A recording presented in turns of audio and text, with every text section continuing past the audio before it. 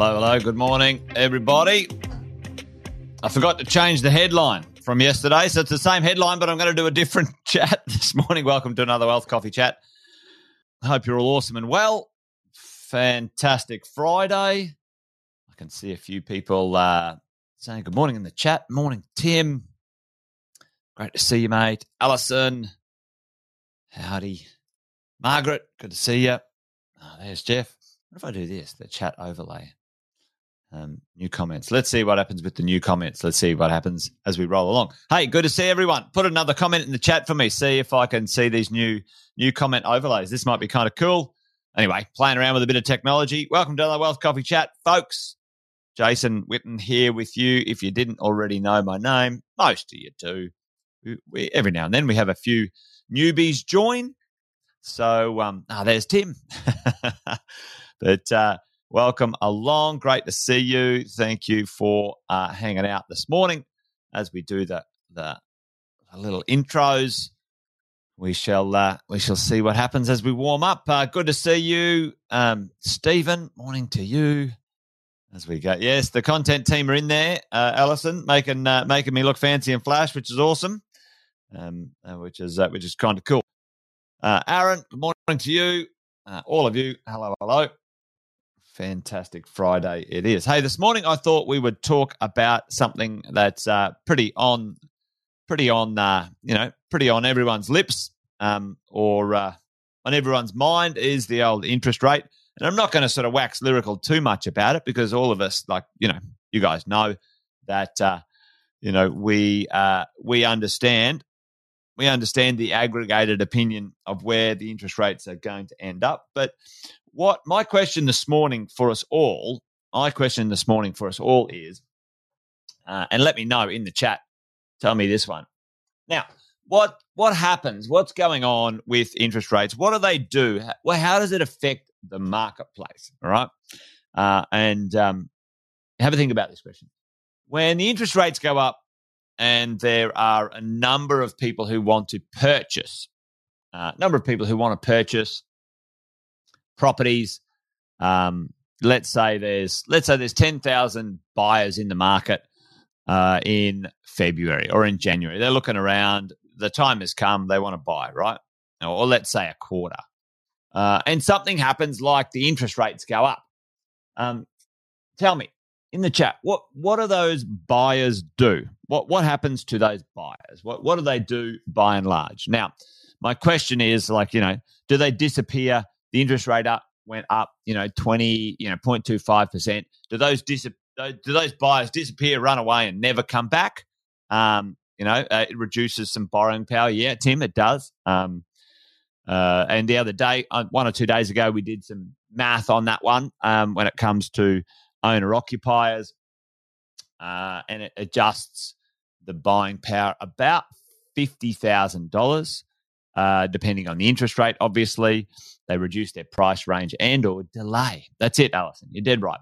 So they're reducing their price point. They delay their decision or their purchase, and it reduces their borrowing power, where they're targeting what they're going to buy, right? So, these things, the point of my question is, do the buyers go away? Do they disappear? Do they run away and not purchase at all? And the answer is no, unless they get sort of priced out of a market, which is usually not the case. They either, if they can fit into the price range in their market they were looking at, fine. It just adjusts their price point, and maybe even some of the sellers will adjust their prices, but that's not showing up in the stats. So let's talk about this. What's going on out there in the world of the game of money and real estate? Well, for many of us, we're thinking, all right, well, how's this going to affect it? And we've been here before. We've been sort of chatting about this for a while, but what's going on? We got another 0.25 interest rate rise, whatever that is. It might compress the confidence, confidence of the buyers, right? The buyers. But Are they going away? The answer is no, they're not going away. They're not going away anywhere.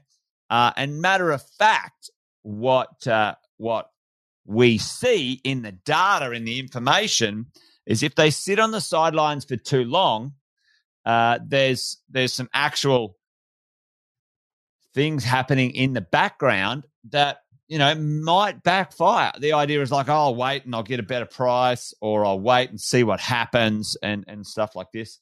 So that's what I wanted to dive in today and have a look at what's going on in the market. Other than the newspaper going, hey, look over here, interest rates have gone up. Oh, how terrible. What else is going on that might need to be countered? And, it's kind of like we've chatted about this as we go. So you guys have seen this before, and I want to show you something a little bit in a minute with some data. Well, are there less people in the market either renting or potentially buying? The answer is no. That's only increasing, and increasing at record or rocket speed.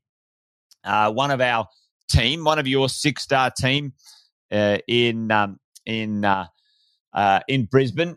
Some of you know Owen and the residential sales team up in Brisbane. We've got a department up there. If you ever do need to sell, you can talk to those guys. I recommend not selling, but they in the last 2 weeks have fielded so many phone calls from people coming back into the market, and this is a conversation. They had a student returning to Brisbane to study.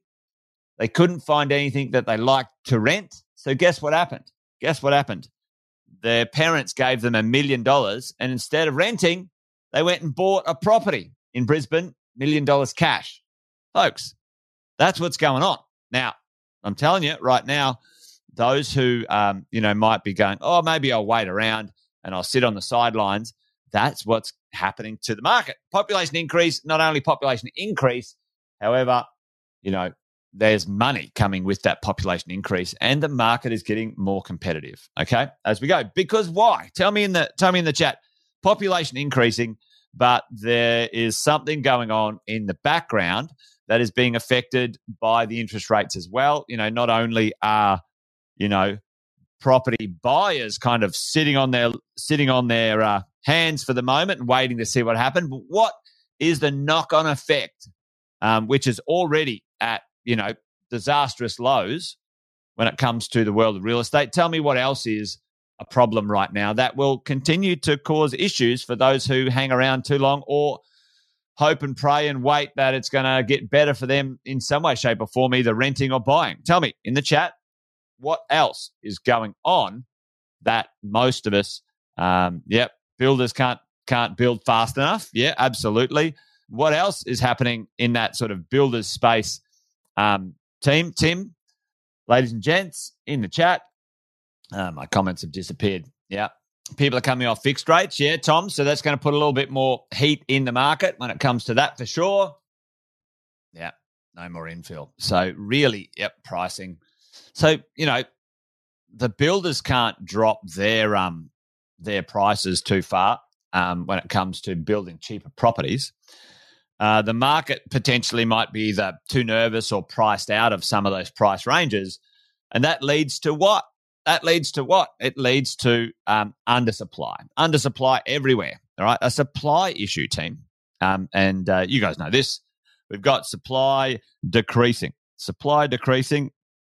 listings decreasing, asking prices increasing, and I'll show you this, and rents going up. So let's look at this. We're going to sort of dust into some. Hey, morning, Yasmin. Good to see you. Right, there you go. You made it to a live. Yep, scarcity, absolutely, Tom, for sure, mate, for sure. So let's have a bit of a look at this. All right, let's have a look at these things when it comes to our world of what's going on now. Are there properties flooding the market? Sales flooding the market. So so there's heaps of listings. The answer is no, folks. Look at this over here. This is where the interest rates went up a little bit. You can see my little cursor on the screen if you can. Interest rates went up a smidgen. Smidgen's probably an understatement. Let's face it. Now, interest rates went up, listings went up. The nervous Nellies, the people who needed to sell, maybe people who couldn't afford the payments, whatever, right? And then what happened over, December and January, property listings went down, and that's pretty normal. If you have a look at, little peaks and troughs, usually December, Jan are usually low. If you have a look back here, sort of December, Jan, I think, you can find that. So it will be interesting to see, but we are low, folks. We are low for the total number of listings that are for sale in the existing market, folks. So the existing market has got a problem. So, the existing market has got a problem. So people are like, I'll wait to see if more properties come on the market. I'll wait to see if I get a better price. Well, let's face it. If there's more buyers, and the sellers aren't under pressure, Australians, by and large, technically have the most savings they've ever had. The job market is better than it's ever been. Blah blah blah. With a bit of inflation, that's offsetting that. But when that, certainly comes into land, when jobs and the world of getting pay rises, I talked about that yesterday, happens, Aussies aren't that much under pressure, folks. Like, they're not. And the conversation, actually, this is a quick one. I wasn't going to talk about this, but I'll quickly do it. The average Aussie percentage of their wage, so the percentage of wage used after tax wage, when the interest rates for 2.5% for people was 23% of after-tax wage. I saw this calculation this morning, which was pretty interesting. Now, the after-tax wage being used now for the average mortgage right now, when it's kind of like 5.5% or whatever it is, 33% of the after-tax wage. Now, that's what it used to be. That's what the normal. That's what the normal, folks. That's what the normal is. When we look at it and look at the marketplace. So there you go. Anyway, let's get back to the conversation. Listings are down. Like, there's no supply in sight, team, folks. There's zero supply in sight. Let's have a look at that. Let's have a look at rental listings. Like, you check this out. The number of rental listings sort of, in 21 and 20 and 21 because, COVID and those challenges. And look at it, just plummet down. This is national, by the way. This is national. And we could dive into each city and state and whatever, if you wanted to have a look at, let's look at, let's look at Brisbane, the listings in Brisbane, boom, down we go. All right. So, and under 30 days, like the ones, some are, the over 180 days and stuff like that, ones that have been hanging around, a lot lower. All right. So we're down low in rental listings. We're down low in actual sales listings. And then what's happening with the weekly asking price of properties? So if you want to forecast, this is one you got to listen to, team. If you want to forecast what's going on with property values, right? Other than, listening to some turkey at, some economists pretend that they know what's going to happen in the future, because they don't. And they go, they do some algorithm, with interest rates and go, look at this, prices are going to go down 20%. Oh, fucking hell. Just pull your head out of your ass, mate.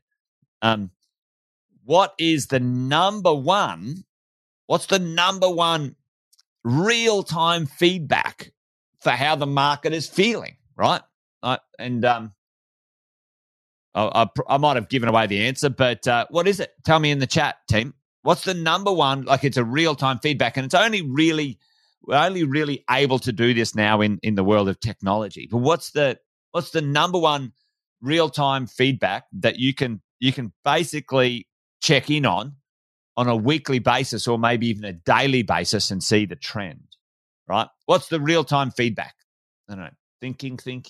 Tell me, what piece of data in the world of real estate can we see for real-time feedback when it comes to market confidence, team? Time on the market, close. Vacancy rate, yes, but the real-time feedback, it happens daily. It changes daily. Good guesses. I'll let you in on it. Team. Drum roll. I think I've got a drum roll here. Watch this. Ready?